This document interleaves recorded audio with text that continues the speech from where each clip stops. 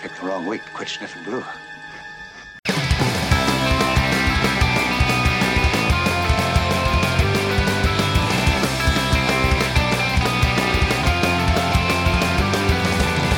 Hot stepmoms and surrogate dads.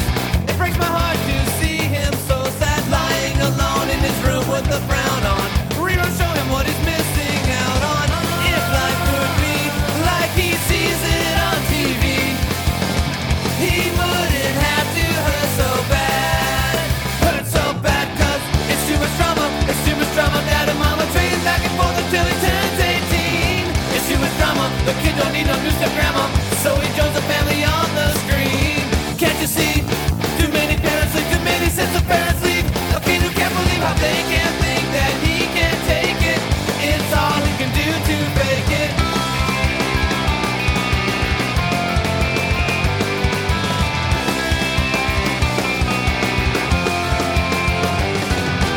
Out for a weekend with real dad, but the only thing real is how real bad. He just wants his life to be black and white.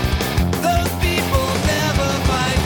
If he could Xerox a home from the talking picture box, he wouldn't have to hurt so bad.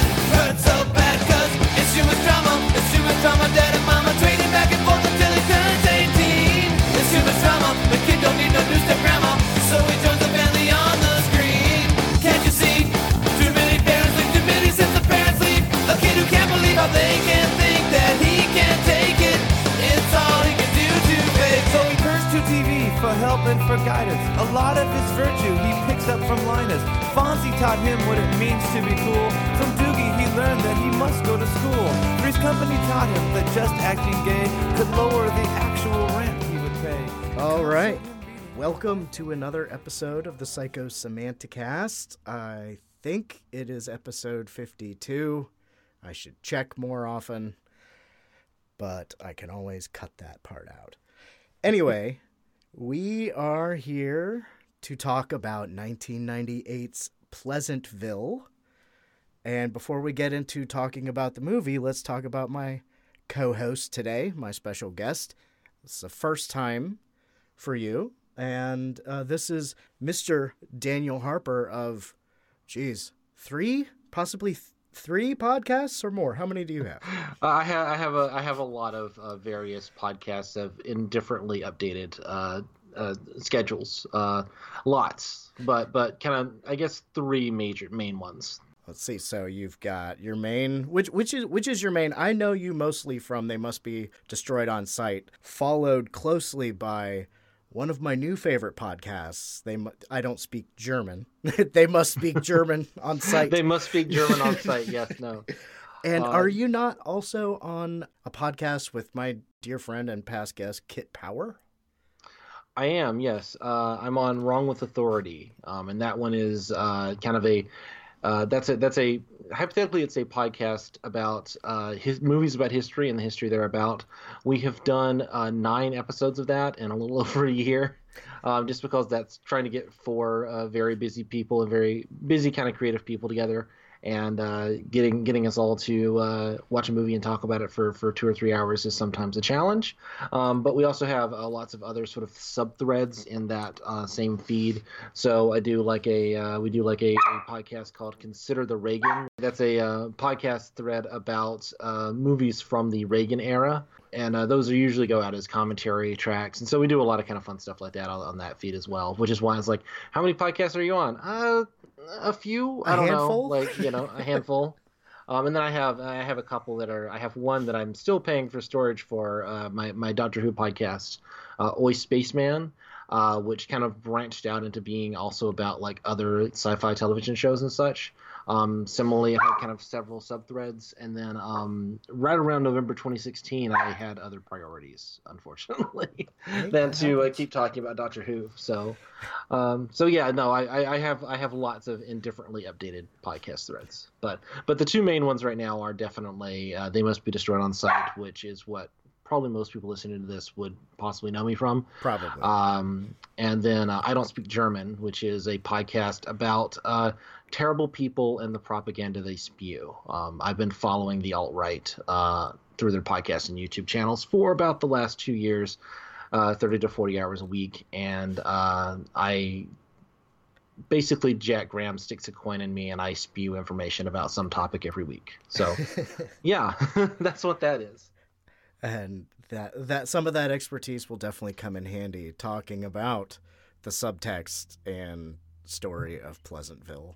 You really think there might be some kind of political element to this movie? I'm not sure. I think this is just a silly comedy about, like, this is like Stay Tuned Part 2, right? Yes, this would be an interesting pairing with Stay Tuned, because if you haven't seen Pleasantville, I'm not exactly sure why you're listening to this episode yet, but maybe you're a person that doesn't care about spoilers. But Pleasantville is, I think we may have said already, but if we haven't, it is a 1998 comedy drama. Harken back to our Dave episode. It is co-produced and directed by Gary Ross, who wrote Dave. Yep. This was his directorial debut. Was it? Yep. And he has gone on to direct several other movies, and a couple of the Hunger Games movies, and also the recent Ocean's 8 was his as well. And Seabiscuit. Sorry, I can pull him up here. I've got the Wikipedia page open. I don't have to actually memorize these things. I can just tell. Yeah, so he's done a few movies. But this was his directorial debut. And he got a great supporting cast for this movie. Speaking of people that have been in a couple movies that people may have heard of, it stars Tobey Maguire, Joan Allen. I'm terrible with remembering character names, so if that's a pet peeve of yours, I'm sorry. In my head, I call her. I'm terrible at that. So yeah. Okay, as Mrs. Pleasantville, and William H. I think that should be the title of this podcast, just Mrs. Pleasantville. Did I say Jeff Daniels yet? Not yet, but now you did. Now I did. Jeff Daniels as the repressed painter. Don Knotts as taking the place of the accused or convicted, I do not know, child molester. In the role of Satan. Yeah. This movie's Satan. Kind of more of a Loki figure, maybe. I don't know. We can talk about that. But, yeah, Loki is better. But if we're pairing it with Stay Tuned, he plays right. But anyway, two siblings get sucked into the television in the, Leave It to Beaver kind of world. I'm sure this is written in a summary somewhere, but not in the summary I looked up. Their life can't just be black and white. Yeah. It's profound, isn't it? Sexual awareness leads to rebellion, possibly a thing, or when you realize that you're being repressed too much, or personal repression leads to larger governmental oppression. Mm-hmm. Basically, orgasms lead to books, lead to good music, and none of the olds understand any of that, except for Joan Allen and Jeff Daniels. So they're two good adults to have in the room, especially Jeff Daniels as Cubist Santa Claus painter. There's some really surreal imagery in some of this that I think gets a little overlooked in terms of the way that people talk about this film sometimes. The beginning of the movie is the basic setup. There's not a whole. I guess they establish Tobey Maguire's the sort of unassertive, nerdy guy with the. I don't know. I don't want to say sexually aggressive, but sexually free sister. She's kind of like she's kind of like the more honest version of Cher from Clueless, right? She's just kind of like this fairly superficial kind of fashion plate who likes to get laid apparently, and that's awesome. I have no problem with any of that. The film might. I think there's a little bit of slut shaminess kind of going on there, but you basically got sort of the popular quote unquote slutty girl, and then her brother, this kind of the nerdy kid who's obsessed with an old 1950s sitcom. And the struggle of sexuality versus, I don't know, being alone, physical sexuality versus voyeurism. I don't know, but it's a new TV. It doesn't work without the remote, and it's still right. 1998 new TV, so it's a giant box. But it's got to be big enough to fit the world that they get sucked into after Don Knotts gives them the replacement remote that looks like it would launch a nuclear missile towards Cuba. Yeah, I had a moment kind of looking at that remote, and it definitely made me think of like the Fallout series of video games. It's like that kind of like one big button that just kind of goes boom, and then giant set of Nixie tubes are light up or something. It does feel like something that's like it's gonna call it an airstrike in some post-apocalyptic wasteland based on 1950s aesthetics. They come to grips with it, I think, a lot quicker than... It's just kind of accepted immediately that they've been sucked into the television program. Certainly quicker than I think you or I would, but this does kind of strike me when I watch this movie, is that there is a lot of sort of going through, like the plot kind of chugs along, and I think I noticed it more on this watch than I have in previous watches, because I've never like kind of prepped it as a podcast before. I actually saw this theatrically the first time when I was 18 years old. So I was like profoundly moved by this film. It used to be kind of on my list of kind of all-time top favorite films. I don't think I would put it there now, but I think it's one that I kind of list as it was really important to me at the time, and I still think it's a really, really solid watch. And I think it has some relevance that I think, again, rewatching it now, I definitely kind of caught on to some things that will have relevance as we kind of get into more of the themes. But I think the one of the big kind of negative points of the film is that it does kind of have a fairly straightforward workman-like plot.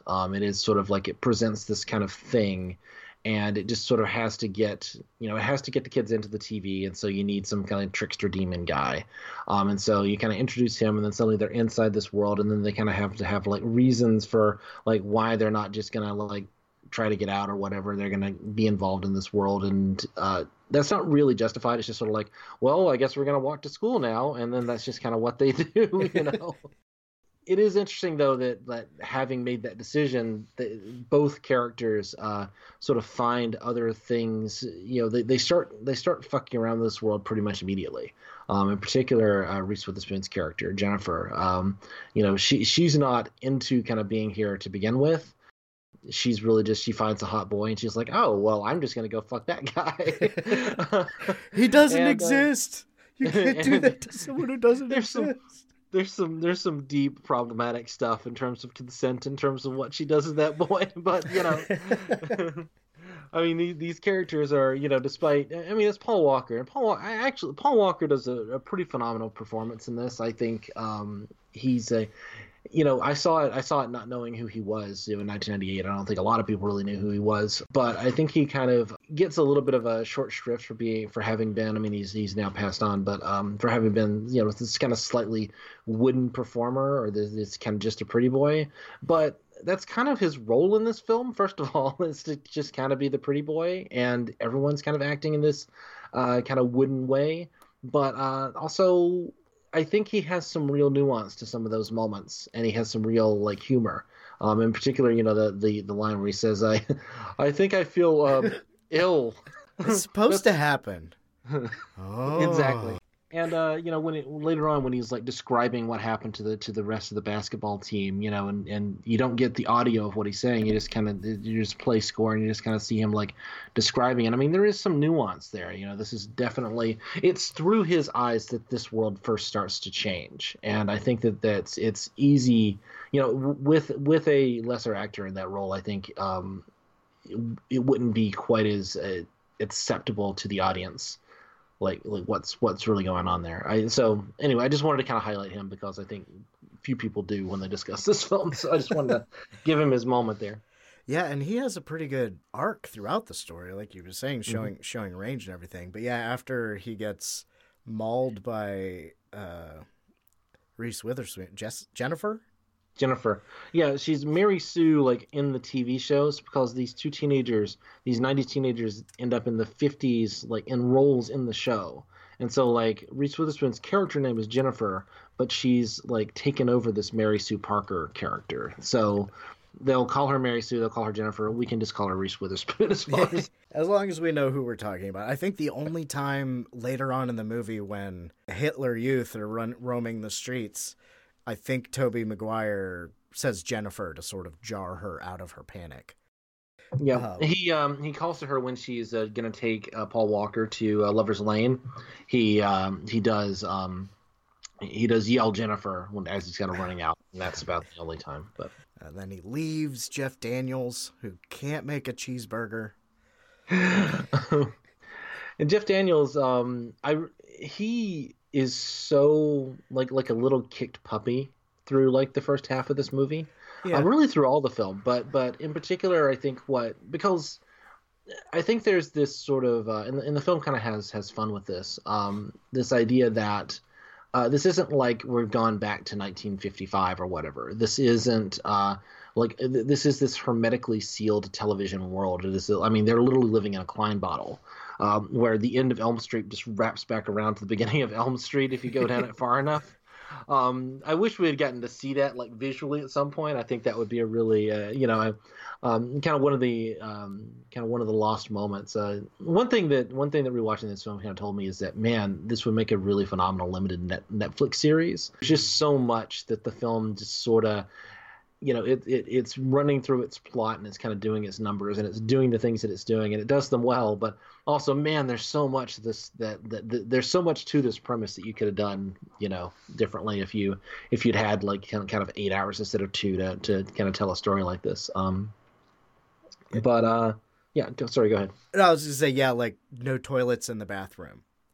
Right, and yet they eat. So it is kind of like, so what happens? So you eat and then it just sort of like digests and then goes away, it's a magic universe, like fire, things don't burn and yet cars run. So like there's some process of combustion. It is this, it isn't a consistent world because it's ultimately a fantasy universe that's been put together by some kind of like trickster god or whatever. Like it's a parable, but it doesn't make sense on sort of like, it doesn't make sense on any kind of like scientific level. You couldn't like assemble this world from spare parts. It is exactly this sort of like internally self-contradictory universe built on this kind of set of rules that ultimately don't make any sense. And so, you just kind of accept the world as it is, And I kind of imagine like it is interesting because, like nobody like ages in Pleasantville. There's never like they'll talk about kind of last year, the year before, or, they'll kind of go back a few years or whatever. But given what we see, you could imagine that this thing has been like floating in space for 1 million years or something, right? Literally everybody's done the exact same thing constantly for all of recorded history until these two teenagers show up and like start fucking around with it, right? That's where they get that saying. You can't win them all. That's right. They do have that saying. JT Walsh, I think we can, this is a still focused on the movie tangent, but how good is he as the foil in this movie? He's, other than Loki Knotts, who's like, I'm going to get my brother's hammer, Mjolnir. Yeah, no, I mean, he's definitely sort of the actual big bad. He's the guy that really is the antagonist of the film, because I think you get at the end that Don Knotts was that our trickster god did this for a reason, that it was meant to sort of teach these kids a lesson that they're that he's not really the antagonist. He's just kind of pretending to be towards the middle of the film. I think that kind of knowing smile as he drives off in the windowless van there. Reese Witherspoon can learn and fuck, and Tobey Maguire can stand up for himself. And Tobey Maguire maybe having a divorced mom is not the worst thing in the world, right? And he's he's the mayor of the town. He is in charge of the two white hands clasping each other Chamber of Commerce. Yep.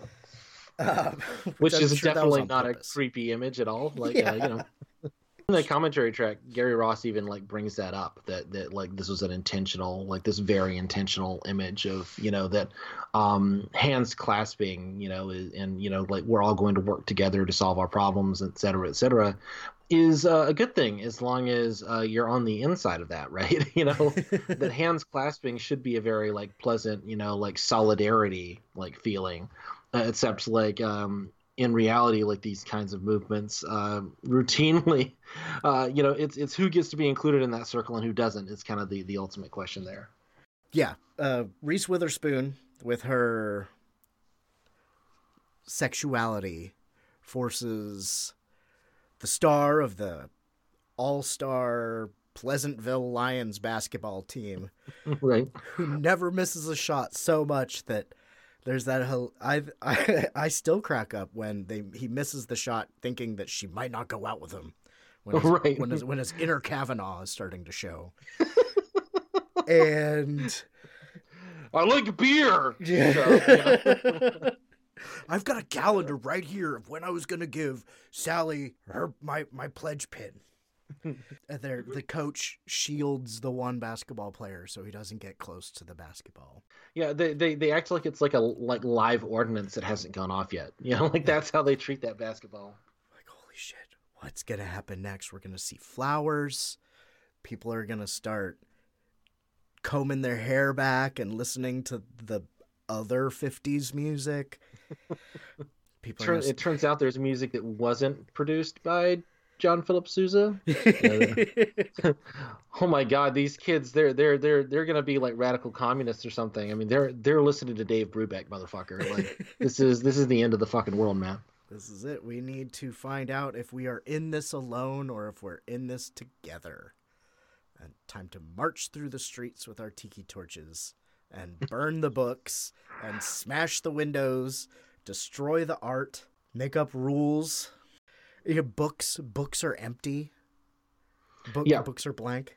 Well, which is exactly what, you could kind of imagine in this world that has that everything is within this little small town of what, like a couple of thousand people max, right? I mean, this is this tiny universe, and like they have books, but the books don't have any content, so they carry books around because that's what you do in school on television, but they don't read them because there's nothing there, there's just no outside agitating information anywhere, and once this kind of information comes in from outside that like, oh, here's what Huck Finn is actually about. Here's what Catcher in the Rye is about. Like even giving like the general plot summary, suddenly the pages fill in with the text, and then you can start reading them. Creating, as Jennifer says, the dorkiest fad ever. What were you doing in a library? I got lost.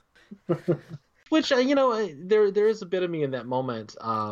Where I'm like, yeah, I mean, I think to a certain degree, I mean, I think we can read Jennifer as a little bit like putting on that display, like, oh, I got lost. I wasn't actually interested in the library. Like, I mean, I kind of get the sense that like she more than David, more than Tobey Maguire, like Tobey Maguire likes this world. Like he would love to just be in this and just hang out and just like, go through the motions because it's just this comforting kind of place for him. But Jennifer's the one kind of going around like finding out like you can't set things on fire here because she wants to smoke a cigarette, she's the one really kind of like testing at the boundaries of all of this. And I can imagine that like, she didn't just stumble into a library. I think she did she was kind of exploring a little bit more. At least that's kind of my headcanon for kind of justifying some of this film's treatment of her, because I think she does get sidelined a little bit after that first kind of 30-40 minutes or so. The film kind of loses interest in her once she's not like fucking people into full color, like, fucking their color out. Because like as you said earlier, she sparks the entire change of this town.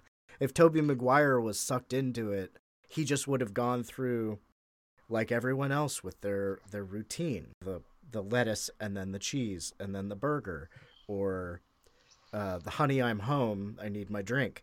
Or we've got to play the basketball game, or those are Whitey's cookies, or whatever, Oh God, Whitey's cookies, man! Oh man, that's such a great moment.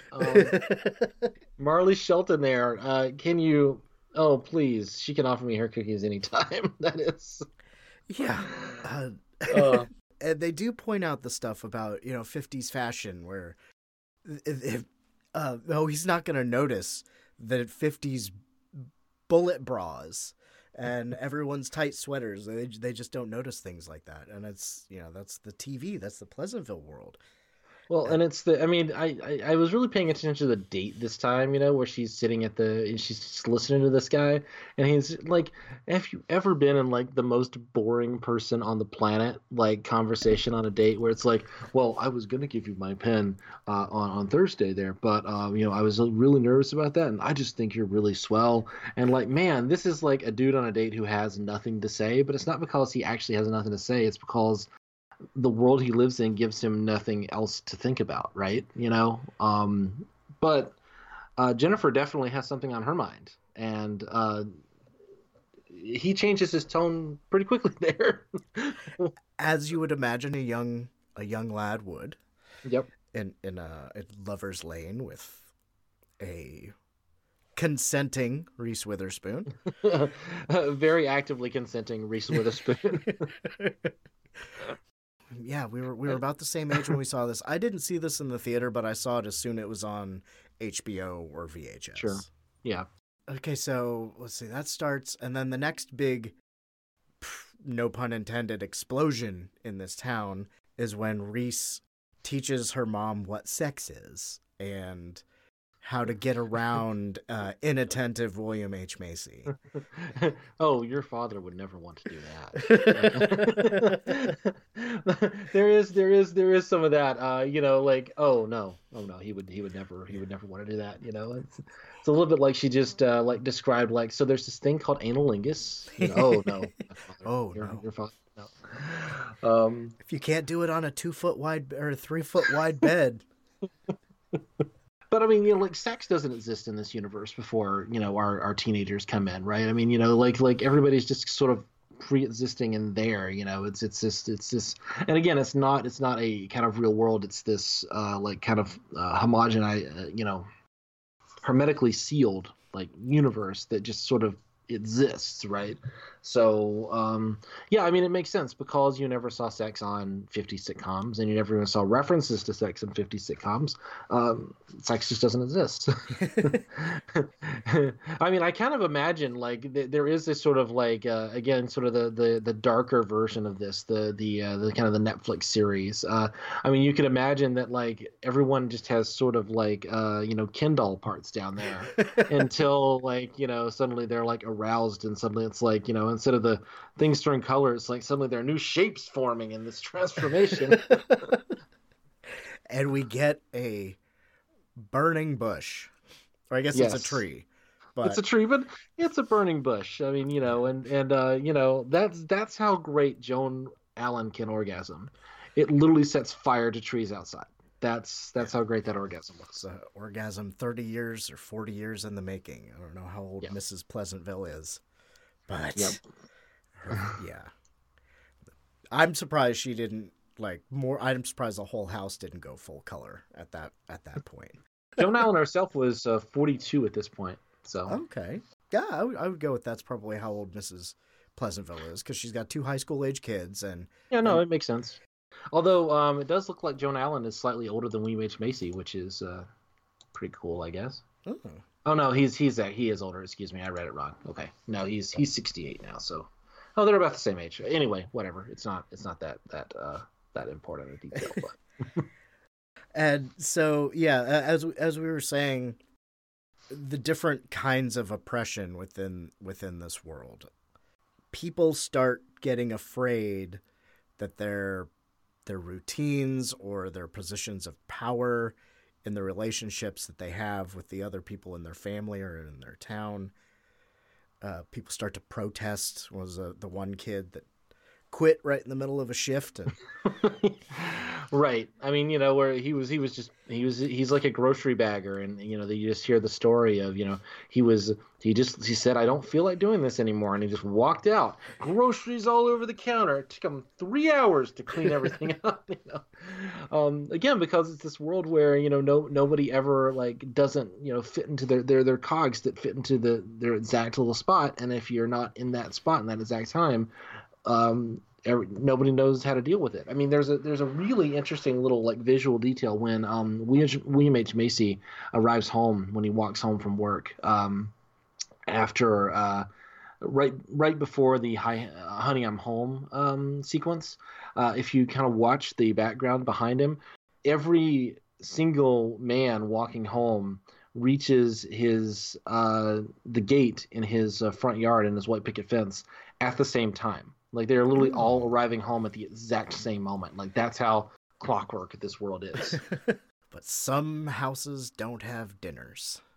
Yeah, well, at least one of them didn't, and it was deeply concerning. And was this when Mrs. Pleasantville told Jeff Daniels, "Paint me like one of your French girls," a la Titanic, or was this just when? Because I don't know how much they really want to play into it or how much you want to talk about it, but I feel like in the world of Pleasantville and things are getting out of schedule and everything, it's like Jeff Daniels never interacts with Mrs. Pleasantville in the usual world.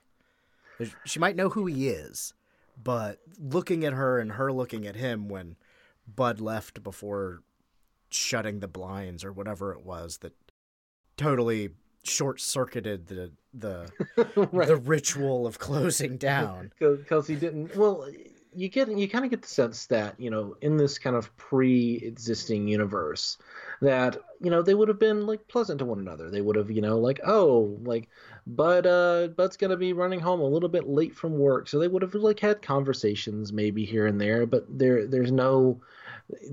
Everything just kind of fits into its pre-existing world, into its pre-existing slot, and so there's no kind of thought of anything else. It's after Jeff Daniels, because when you first see him at the soda shop, it's like Bud's been running late, and Jeff Daniels doesn't know how to he's so kind of caught in the pattern that he's literally just been kind of sitting and like rubbing away the surface of the counter because then you show up and then you do this and then I do that and then everything just happens in the same order, and he doesn't know what to do if he doesn't get the cue to now we do this other thing, which is which just again kind of sells you can imagine he would sit there for a million years and just literally burrow into the surface of the earth, if he went long enough.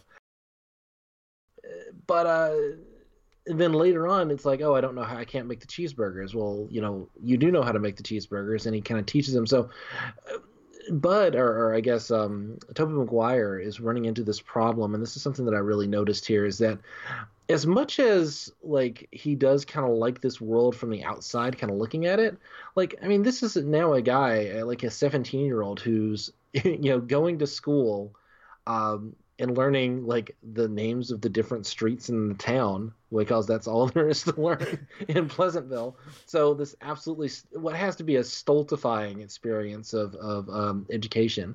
He plays basketball where every shot makes it, and then he has to go to work and take orders, and he's working at the soda shop, and so he's one of the few people in the movie that you actually see do any work, actually performing labor, which is a really interesting move in that, and you see him being flustered about the how to get the soda shop to work and that sort of thing, and it just kind of struck me can you imagine being someone on the lower rungs of this world, your life may be pleasant, but certainly you've got to take orders from these other kids all the time, and you're not really gaining anything for it. I mean, it's just this sort of meaningless labor to a degree.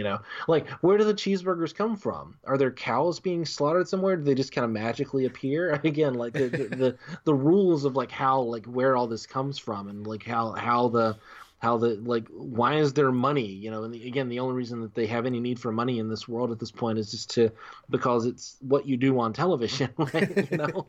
Got to pay for the cheeseburgers and the bowling rentals and the haircuts. Exactly. But I was struck by imagine being in this world and being a real person, and suddenly you're and now I have to take it's not just sort of the fun and games that you might kind of imagine it from the outside, right? You're actually kind of living in this thing, and you're having to kind of deal with this reality, and because he's getting kind of like jammed up and he can't quite like work at the pace that everybody else can because he's not a cog in the machine. Jeff Daniels doesn't, he isn't able to sort of fulfill his obligations to Jeff Daniels. But the change in Jeff Daniels begins when he realizes, like, I did this in a different order. Like, I can, like, things can change. Things can be different than they were yesterday. And then when he arrives at, the house with Joan Allen, and you have that moment, like, this is after he's already, like, realized, I can just close the blinds for myself. Like, I don't just have to do the same thing all the time. And I think it's that feeling of this exhilaration at this, like, very banal but very profound newness that he's discovered. And then suddenly he sees Joan Allen and he realizes, like, there are feelings here. There's something going on that maybe my responses to her don't have to be the way they always have been either. So he's already kind of had that transformative experience, I think, which is kind of the interesting move there.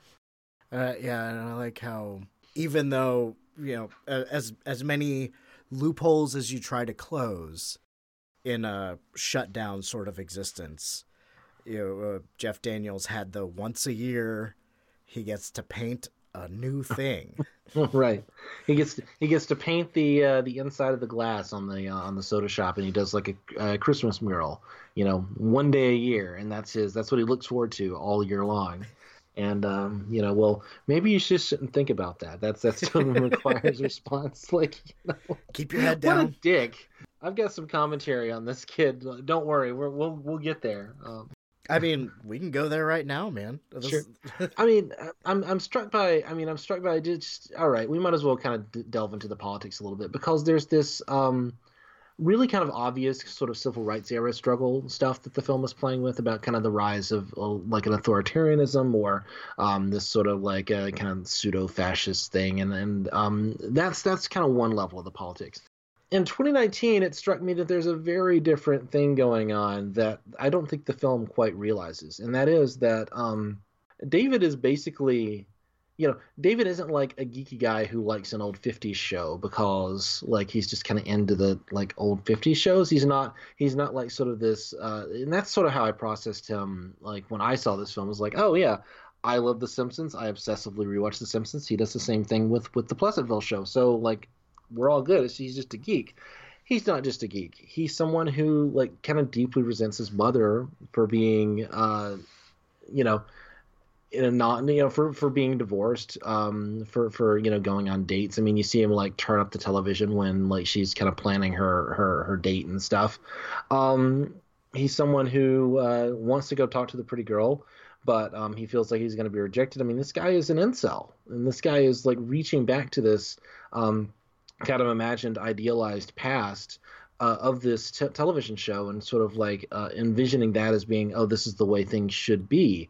I mean, David's a fucking fascist, right? I mean, David is literally like the kid who's being radicalized by, Pepe memes today, or, a couple of years ago. I mean, he's literally that kid. And when you kind of realize that like David, David's changed, the thing that makes him into a full color, person, towards the end of the film, is his willingness to use violence to protect someone who is engaging in sort of the non-pleasant behavior, who is, his mom, his kind of fake TV mom or whatever, who's being attacked by a bunch of, like fascist thugs. I mean, let's not mince words here, like, so the journey that David goes on is the journey from, fash adjacent kid, like being radicalized through like cable TV, to like anti-fascist action, man. Like that's exactly the narrative that we're being given here of David's character. Very, I mean, kind of not really a big showy moment, but I mean, I think it is. I think it's definitely there. Yeah, because it seems like he doesn't really talk about it that much, but it looked like he's kind of wondering why everybody's changing, and he hasn't, and it's because he hasn't left his because zone. you still kind of like this world. You still kind of like the thing. You still kind of buy into this value, right? And it's only when he's willing to like actively fight against that to protect someone that he cares about, and to actually kind of make moves against this thing. It's also, I mean, you got to think that his relationship with Margaret, Marley Shelton, oh, she's so lovely in this. His relationship with Margaret is kind of changing that as well. But that's not really the thing. I mean, that's just him, you know, that's just a teenage boy being horny. You know, that's not a change, right? Eating the forbidden fruit by the gazebo. Oh yeah. In the world where it doesn't rain until it does, and then you get a flood. There's a bit of like there's some biblical metaphor here. Like let's just leave it at that. It's not subtle. No, I'm sure there's things that are very subtle in this movie, but yeah, the biblical metaphors, the Brett Kavanaugh and the Richard Spencer driving around gathering people up for the Chamber of Commerce meeting, yep. Poking fun at him for having his colored girlfriend. Oh yeah, and the no colored signs, you know, that's another one. Yeah, you know, they all just sort of just like start popping up, you know, right after the rainstorm happens, you know. No, did you notice who that character is who is driving around? No, that's Whitey. Oh. Whitey is the kid who was supposed to get Margaret's cookies. Whitey's cookies. So in the sort of original narrative of the TV show, because David is an expert on this TV show, and so he knows all the plot lines. And so when Margaret kind of comes up to him and offers him her cookies in a very very overt way, you know.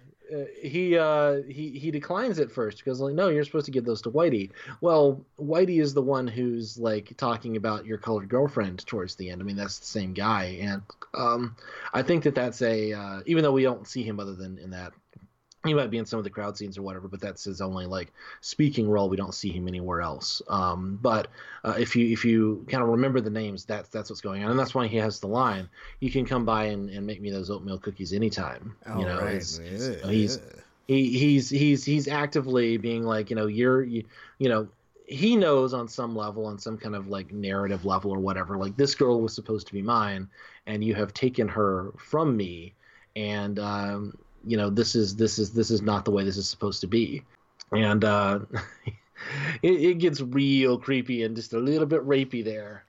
Although that's not the most like overt rape. We've already mentioned, you know, Joan Allen's mom is, or pardon me, Joan Allen's mother character is attacked in the streets, and there is a there is a line, kind of off-camera dialogue of, you know, let's see if you look like your photo there, or the painting, you know, the nude painting. Yeah. And so there is the clear implication that these people are about to, you know, at least strip her nude. And when Margaret kind of runs down the street with her umbrella, and her shirt, Tobey Maguire, her shirt is ripped. Exactly. I mean, so it keeps it subtle. It does not play this kind of as overtly as it could, but there is, you know, imminent rape threat in this film, like on at least 3 occasions. Especially after the town gets thrown all off kilter, and it is just the rioting mob, attacking women in the streets. Good thing the firefighters didn't know how to use their fire hoses, or I figured they would be hosing people down in the streets and sicking dogs on them. Yeah, no, exactly. You know. Sorry, there's probably a cat joke in there somewhere. I can't find it, so we'll just. Yeah, it's one of the great little comedy bits in the movie. Is when, you know, he runs up to the firemen, and it's like, there's a fire. They're like, I don't know, what are you talking about? Yeah. Fire? What is cat? This word? Oh, right, yeah. And then they put on their helmets and everything, and yeah, no, it's because the only thing that firemen do in this universe is save cats from trees. Because, you know, isn't that just a better use of your time? Because cats don't know how to get out of trees. But they didn't in 50s TV. I really like the comedy in this, you know. Oh, yeah. I've seen this plenty of times, and I think this last rewatch was the first time I noticed they're just pulling right past the fire because they don't recognize it as a thing. And he's like, stop. And they're like, okay, well, where's the cat? I think my whole system just crashed. Uh-oh. Okay, no, sorry, I'm not trying to interrupt our flow here. I'm just Oh, it's all good. If I don't just cut all this out, we will pause for a moment, maybe play a They Must Be Destroyed on Sight promo or something. Maybe play an anti-fascist song and be right back. Hey, feeling down? Feeling low? Not enough podcasts about movies in your life? Why not try They Must Be Destroyed on Sight! the new podcast cure-all, sure to get you right with the world and on a path to better living. We have exploitation, we have Italian horror, we have zombies, we have slashers, we have crime films, we have spaghetti westerns, we even have sci-fi and sex comedies. So take a dose of They Must Be Destroyed on Sight! as needed, and let the hosts, Lee Russell, Daniel Harper, Paul Romali, and the odd guest host cure what ails you. Warning, may cause atrophy, African consumption, black fever, bone shave, chin cough, colic, cramp colic, dropsy of the brain, elephantitis, grocer's itch, jaundice, mania, miasma, mortification, palsy, Pott's disease, rheumatism, scurvy, St. Anthony's fire, summer complaint, and worm fit in some people. Consult a physician before listening.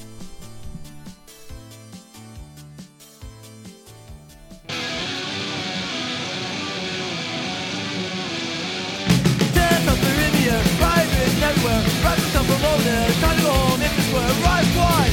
Back ahead, get your rise until the day. I want me a bad kid big. Let it fight, one thrill. We don't stop until we kill. I want me a bad kid big. Throw a bottle in India, put them on to the dirt. With the trap on his there, let him in me, give a gear, right wide.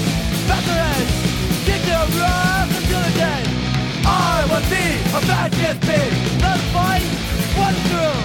We don't stop until we kill. I want me a bad kid big. The time of the devil, the running of the special. The picture of the bill, that's the same bill, right wide. Back ahead, get your rise until the day. I want me a bad kid big. Let it fight, one thrill. We don't stop until we kill. I want me a bad kid big.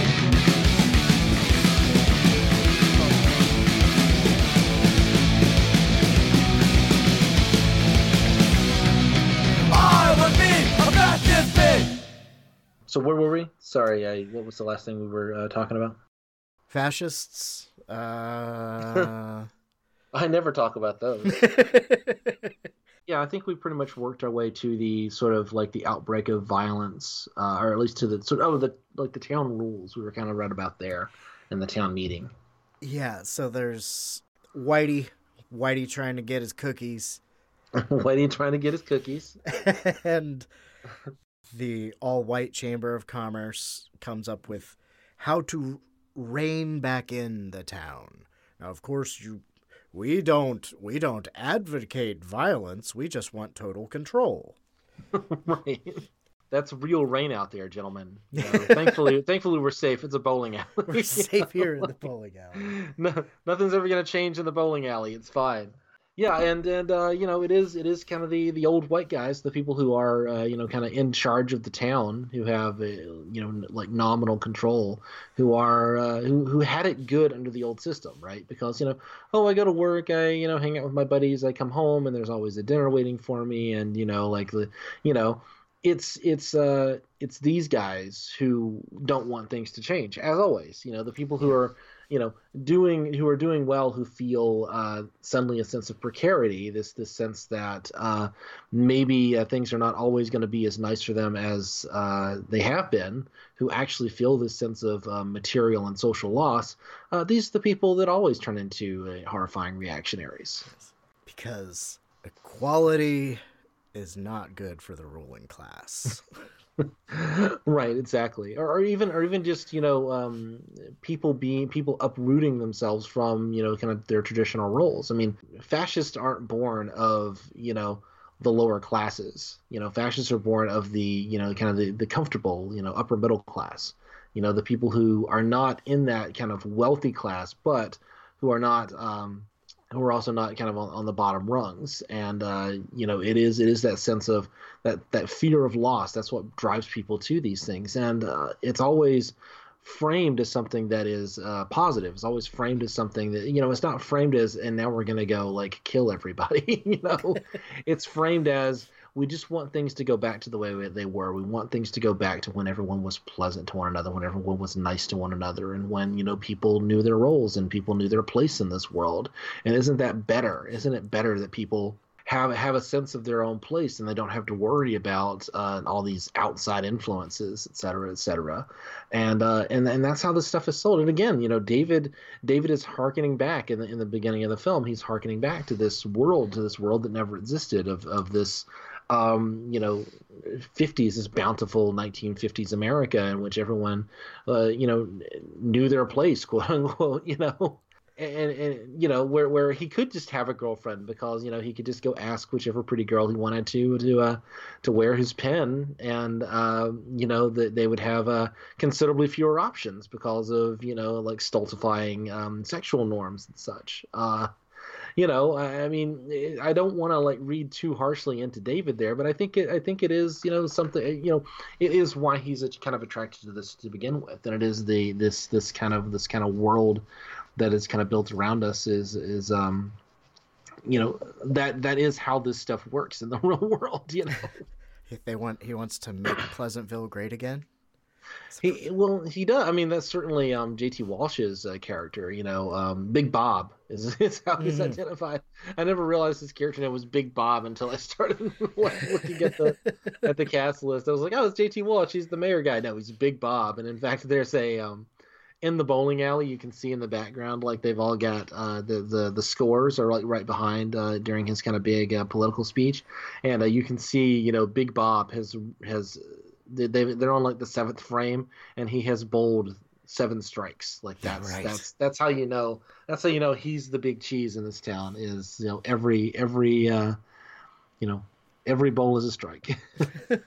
Yeah, he probably was on one of those championship basketball teams where he can kick the ball like Tobey Maguire, or was that a Michael Jordan commercial back in the yeah, there was a Michael Jordan commercial where I think it was Jordan and God, who else was it? It might have been Magic Johnson or something, maybe, the nothing but net, right? Yeah, that ad, I remember that.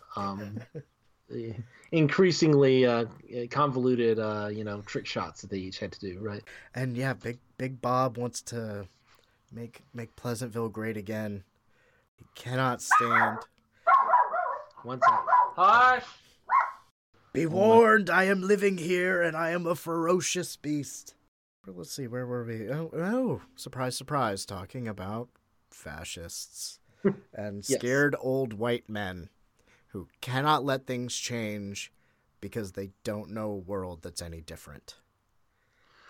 Right, and that's clearly like in William H. Macy's like big moment in the film when you know, the "Honey, I'm Home" speech, where, you know, I put my hat down, I said, "Honey, I'm home." There's no dinner. There's no nothing. There's no, like, things are changing, and I'm losing out on, you know, this thing that I thought was supposed to be mine. This thing that was supposed to just be mine by no like effort on my part. You know, he doesn't have to be a good husband. He just has to sort of exist in this world, and he's supposed to have a wife who's just going to take care, who's going to raise his children, and who's going to stay home and make his dinner and clean his house. And when suddenly he's presented with the thought that he's not going to have that anymore, it leads him into that darker place. And you know, again, kind of the frustration here is that, like, while this is definitely the thematic heart of the film, you know, it doesn't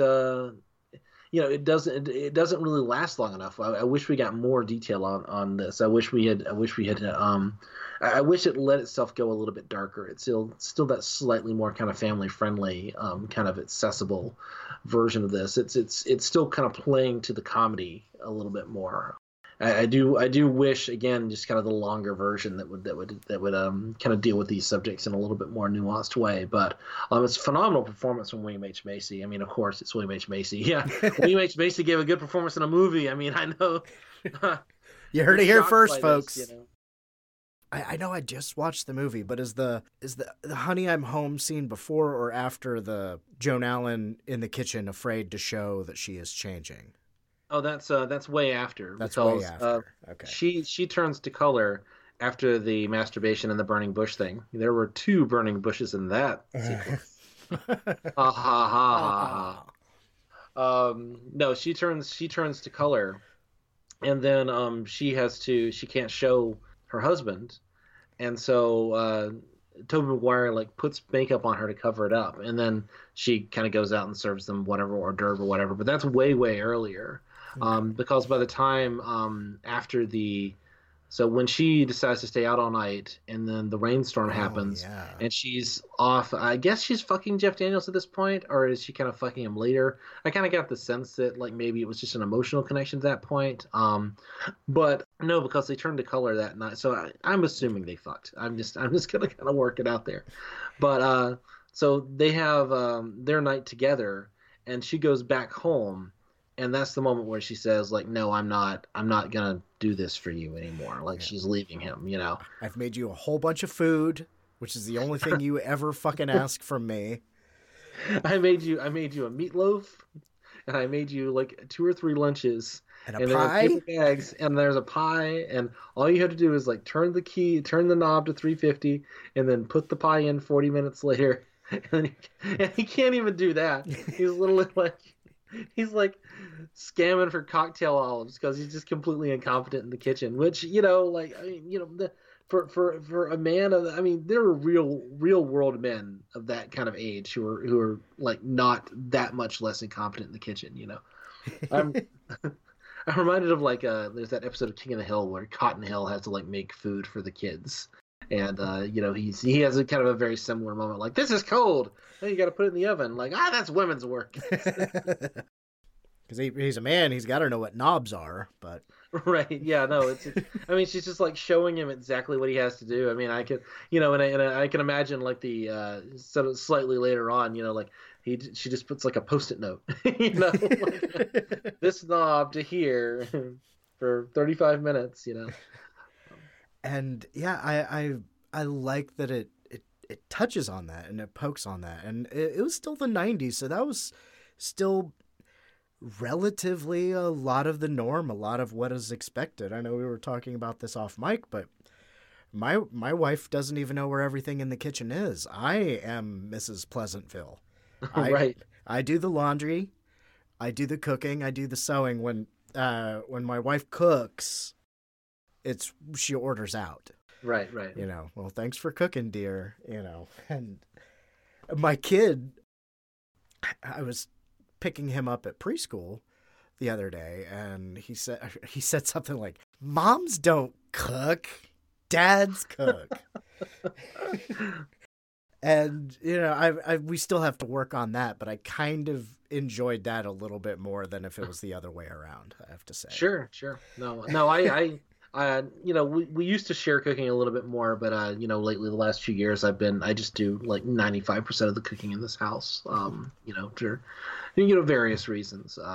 Particularly when I was I went to school later in life. I finished college later in life, so it was my like way of kind of winding down after doing like, you know, organic chemistry homework. It was, you know, now I can go like cook. You know, I spent pretty much all of my 20s and most of my 30s, you know, playing music and stuff. And so I've had quite a few restaurant jobs because those are easy to leave to go on tour. And, sure.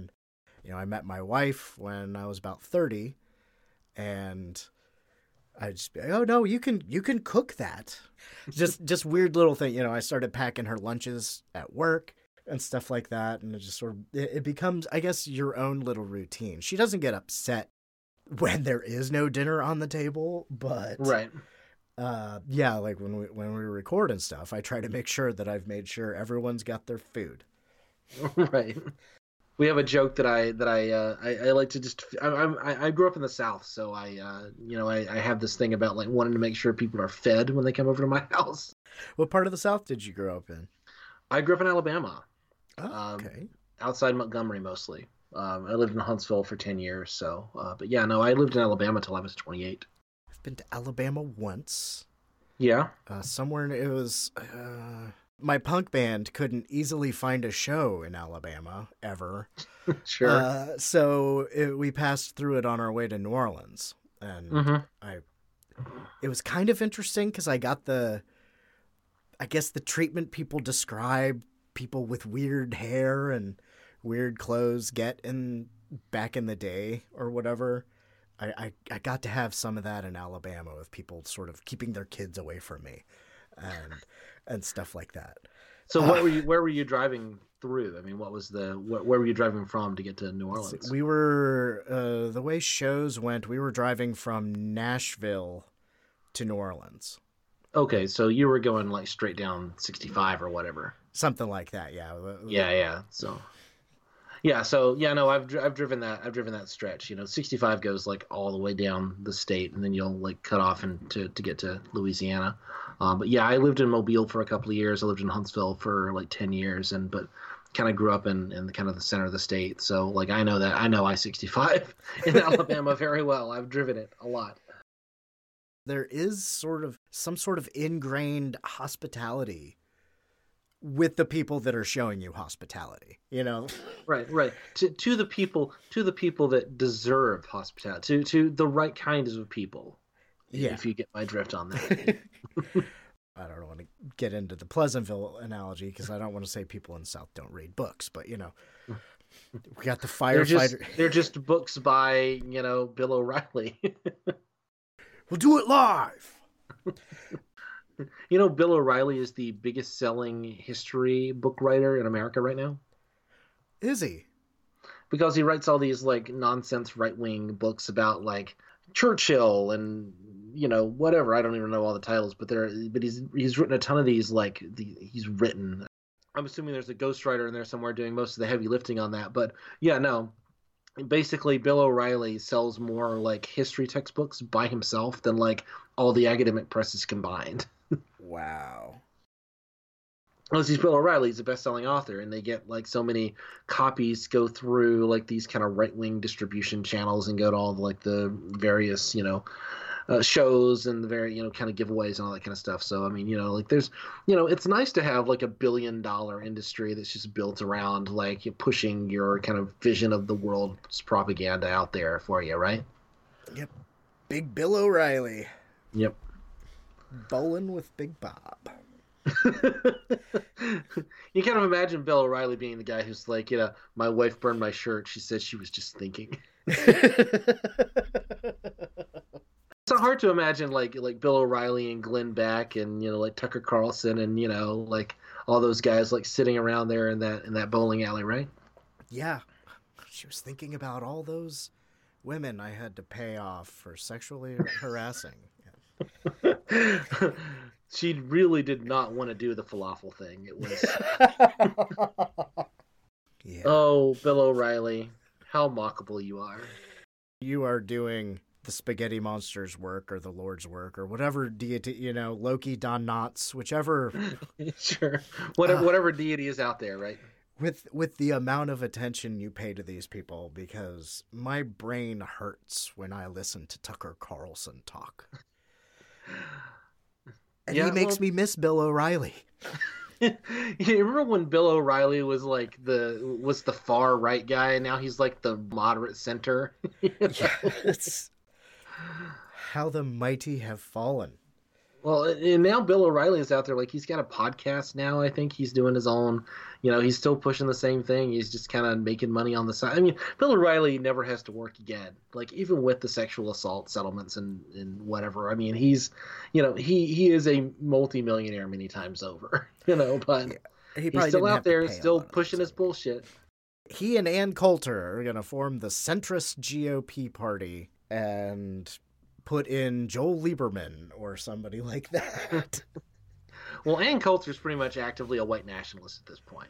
I mean, Ann Coulter is right on that edge of like actually advocating that Jewish people should be put into ovens. Like, I mean, she's right up there. I mean, the fasci, like the actual kind of open racists, like, people to the right of Richard Spencer, those people call her Queen Anne. Really? Really. They love Ann Coulter and they love Tucker Carlson because they speak to like the, they're basically doing the white nationalist rhetoric and just toning it down slightly to make it like broadcast worthy. But like Ann Coulter has like tweeted out the number 14, Ann Coulter is on, is on record as being, it was like supporting, thinking that Donald Trump isn't being aggressive enough about the wall. Like, she whines at him constantly for not actually building the wall and just saying he's going to build the wall. That is what she's mad at him about right now, isn't it? Ann Coulter has complained. Ann Coulter has complained about the number of Jewish people who own media companies, like on air on Fox News. What? We're just not allowed to notice that like there's so many like Jewish people running the news media? Yeah, that's never a sentence that's ended badly, you know.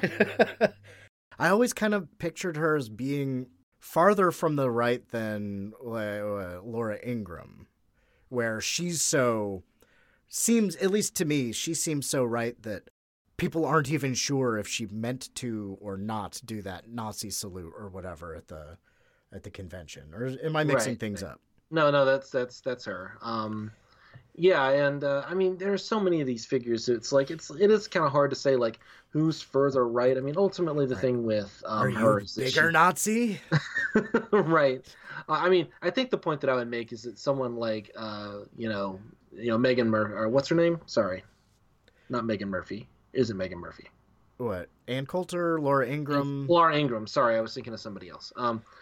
Yeah, I think the thing I would make is someone like Laura Ingraham is more just kind of like appeasing that kind of like boomer neoconservative base. Ann Coulter is actually pushing for like some version of like soft, peaceful, quote unquote, ethnic cleansing. Like, I don't think Ann Coulter's columns get republished on like, VDare and American Renaissance. Ann Coulter is actively pushing like soft fascism at this point. And I don't mean that in a hyperbolic way. Ann Coulter is almost actively pushing like race realism and like we should lock all the non-white people out of the country, like levels of, race hatred. I mean, you're not even in the trenches. You are like, you're in their trenches almost with as much attention and the deep dive. I can't recommend any of your shows enough, but really anybody that's listening to this show right now, you've got to check out I Don't Speak German, or They Must Speak German on Site. I should do a mashup audio. On one, let's talk about like sex comedies and old westerns, and then just intersperse like a little conversation about the crying Nazis' drug habits. Just throw it all together. Yeah, let's explore the views on race that John Wayne had and talk about. Well, that's something that we'll probably eventually do at some point. Lee and I have said like one movie we're never going to do is The Searchers, just because it's just Yeah. Or we might make that like our very last episode. It's like, okay, finally we're going to do The Searchers, and oh my god, what a giant piece of flaming horse shit this is in so many ways. But getting back a little bit to Pleasantville, sure. We really just have, we've got the rules that they set up about these are the kinds of music you can listen to. These are the colors you're allowed to use with your art. Black, white, and gray. Yeah, black, white, and gray. Those are the three colors. Which is like, so what they're trying to do is they're trying to take this world that actually has color in it at this point, and they're trying to say, well, we're just going to literally paint over all of that. Like that's the implication, right? That's how we fix it. We're gonna make it better by literally just pretending it's not there. Separate your beds again. Don't get any. Yeah. Well, what's he gonna do? His wife wants one of those bigger beds. Poor bastard. If they could say bastard, one of them would say the poor bastard. And you see how quickly some people who are free respond to the rules. Oh, you could unplug that jukebox. We can't do that. We're not allowed to do that. We'll get in trouble. I don't know how many knowing exchanged looks happen, but then Tobey Maguire plugs it back in, and he and Jeff Daniels paint the mural with the flaming books and people kissing and all the things that everybody's trying to outlaw. And while the Fahrenheit 451 firefighters are shoveling up the ashes of the books, they get arrested and put on trial. And we don't need a lawyer. No, they get arrested for painting the side of the town hall. they do like the special mural that's like all this kind of stuff that's happening. And so during the riots, the fascists, these fascist mobs, destroy the nude painting of Joan Allen that's on the soda shop. But they actually, it's either the town hall or actually the police station. I mean, it's kind of the big, like kind of where the meeting is supposed to be happening, and they just kind of fall asleep there. They know they're going to be arrested. I mean, this is, active protest at this point. And they've got the segregated courthouse, which is probably the best time to kind of mention this one like kind of issue with all of the films like this, that this is entirely a film of white people. There is no actual person of color in this cast. This movie is literally spotless white. Now, the reason is because it's kind of built into the premise, right? But it does get a little problematic when you're trying to kind of tackle like racial themes and like civil rights themes. And, you're making like, oh, these are our colored actors and they're, in color instead of black and white, but they're all white people. So, I mean, it does, whenever it's kind of that like Star Trek phenomenon of like whenever you make a kind of a metaphor about some kind of civil rights, kind of injustice or some kind of issue on that level, whenever you do that within the context of like a sci-fi fantasy show, you're automatically sort of like taking attention away from the actual people who are being oppressed and the actual like real things in your society. And it is kind of like, at least in kind of the circles I move, it is the sort of thing that gets kind of well trod over that area, that like this is, like there is kind of a time and a place for it. I mean, it's just kind of baked into the premise here. There's not much you can do about it. But it is something that's kind of like, actively kind of one of those just kind of obvious failure points of the film, just in terms of its conception. Like once you've decided to do this, that's pretty much the way you have to do it. But yeah, it's still a little uncomfortable. Yeah, I feel like even the 50s television that they are putting on, even those shows did occasionally have an actual African American character on occasion. They were still in a horrible, they usually had a shit job, or they only showed up every once in a while. You got to wonder, when we are diving into the fascistic clockworks of Pleasantville, when you get into that, you start to wonder, like, where did everybody go? What did Big Bob do before, I don't know. And that's in the darker. Right, yeah. Darker universe. But it is something that I think wasn't even considered to be an issue in 1998. I mean, I think it is. I don't know. Like, definitely people were talking about it, but we've just like sort of the cultural understanding of these things has just moved so much further since then. Because people of color have always known that they weren't being included in these movies, like, and certainly there were like kind of academic conversations about this stuff. It's just that, I mean, one of the pleasant things about, sort of the modern era, and sort of the, one of the things that like social media has done is meant that, and the internet more broadly has meant that people of marginalized identities actually get to like speak up for themselves and actually have the ability to have their voices be heard, at least in some way where some of the rest of us can hear it, and that's a good thing. Using some of the technology to a better benefit. So yeah, the jury. And then we get the trial. Which, I mean, this is another kind of one of those things that's just sort of like, I don't know, like it feels like the plot is kind of grinding along. I mean, again, this whole like sequence of the film, which is really, really important, from the kind of introduction of Rain to this sort of like a JT Walsh kind of fashy takeover stuff, all the way forward until sort of the end of the film, is really only about like 30 minutes or so in a 2-hour movie. And then you have this kind of like, a little bit of a denouement, kind of a character denouement.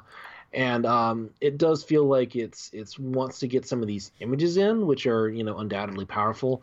And yet, like, this is the kind of stuff where I feel like the film does kind of fall down, just in the sense of, like, it's bringing up these issues, but it doesn't really have time, or it doesn't give itself the time to really, deal with them in any kind of substantive way.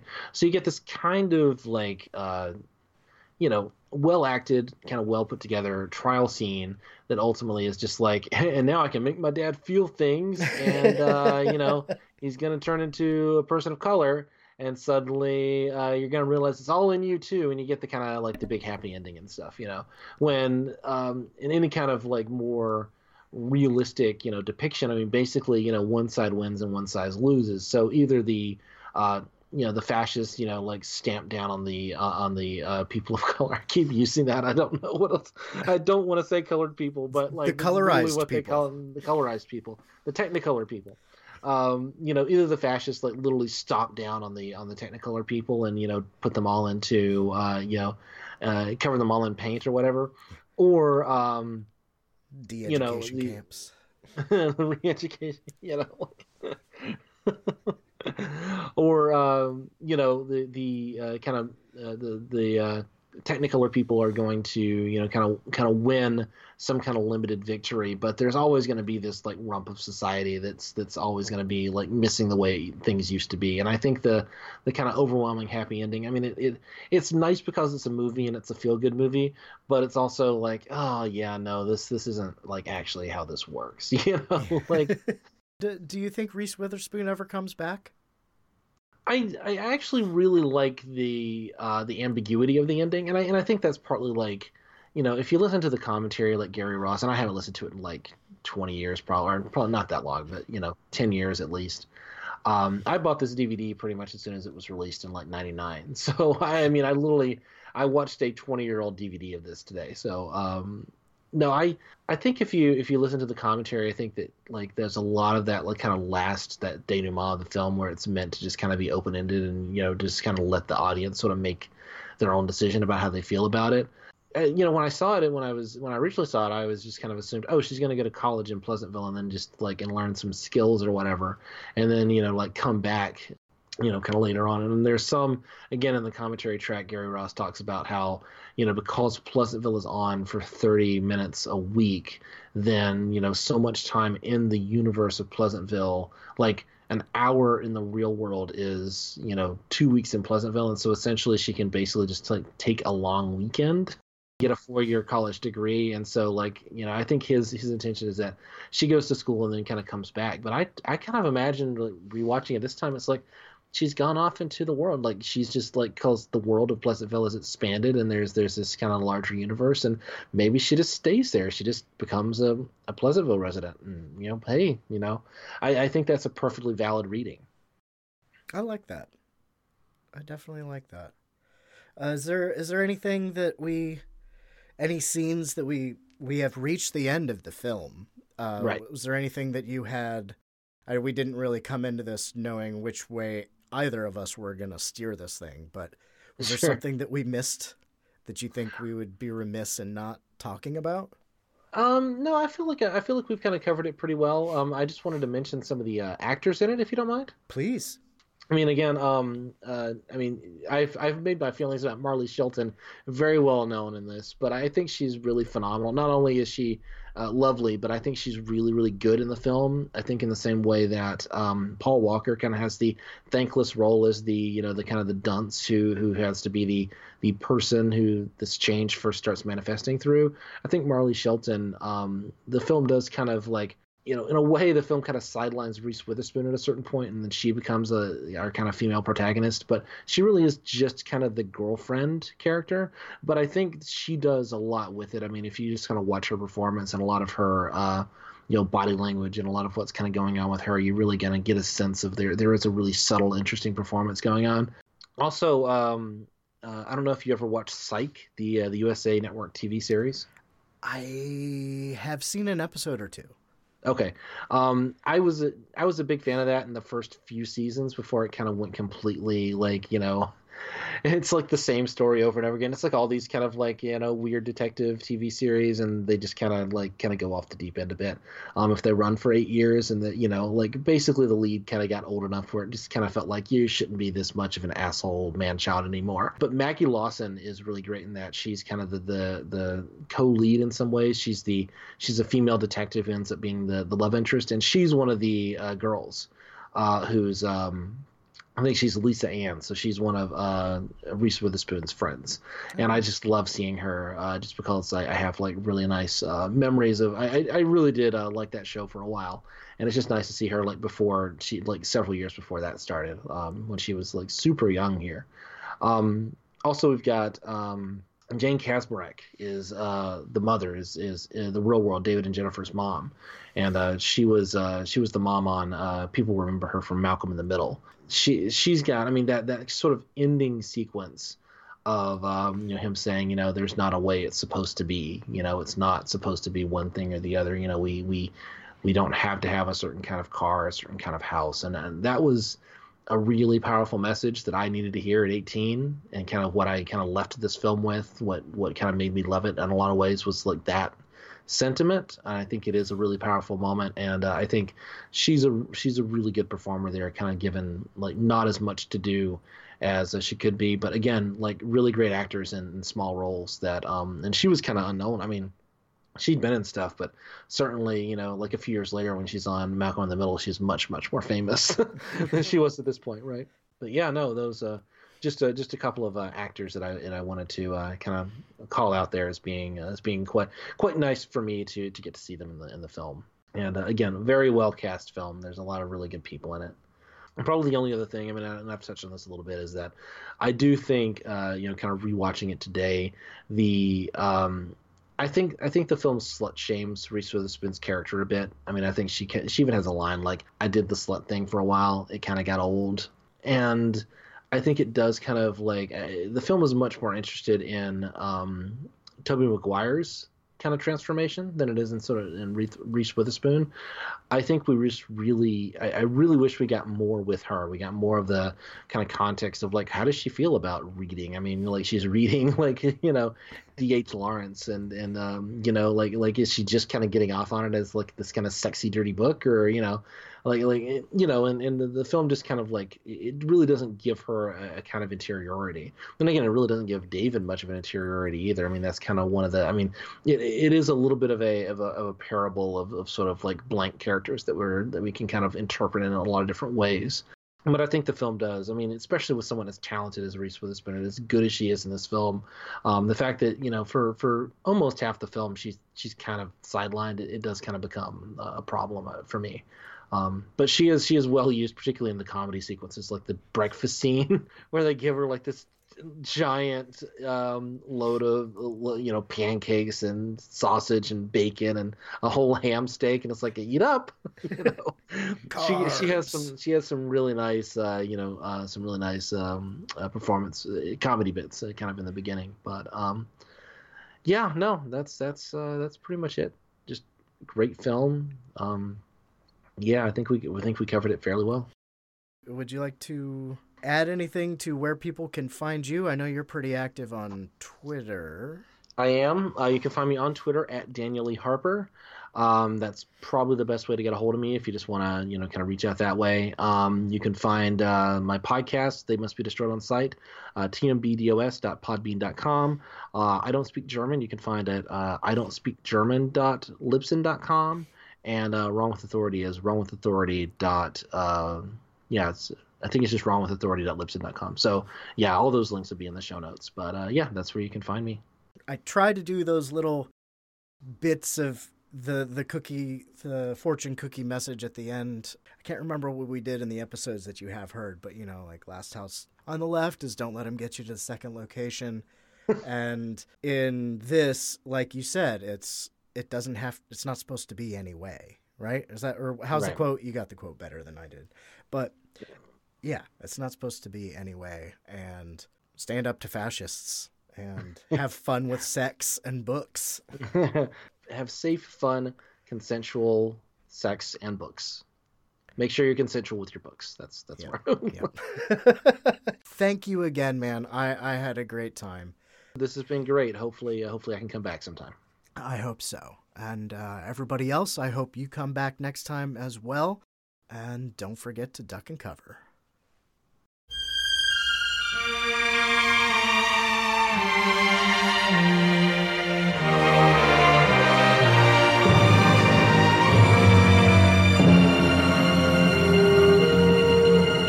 I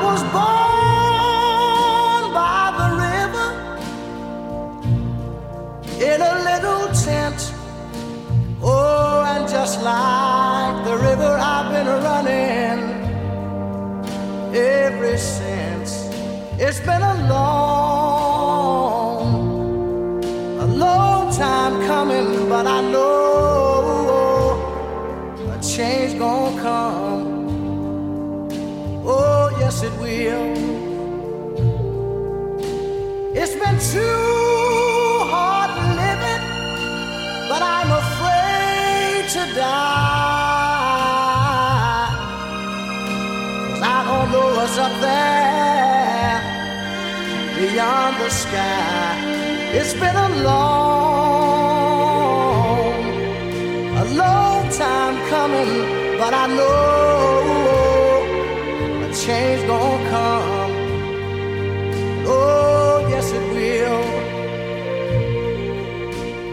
I go to the movie and I go downtown.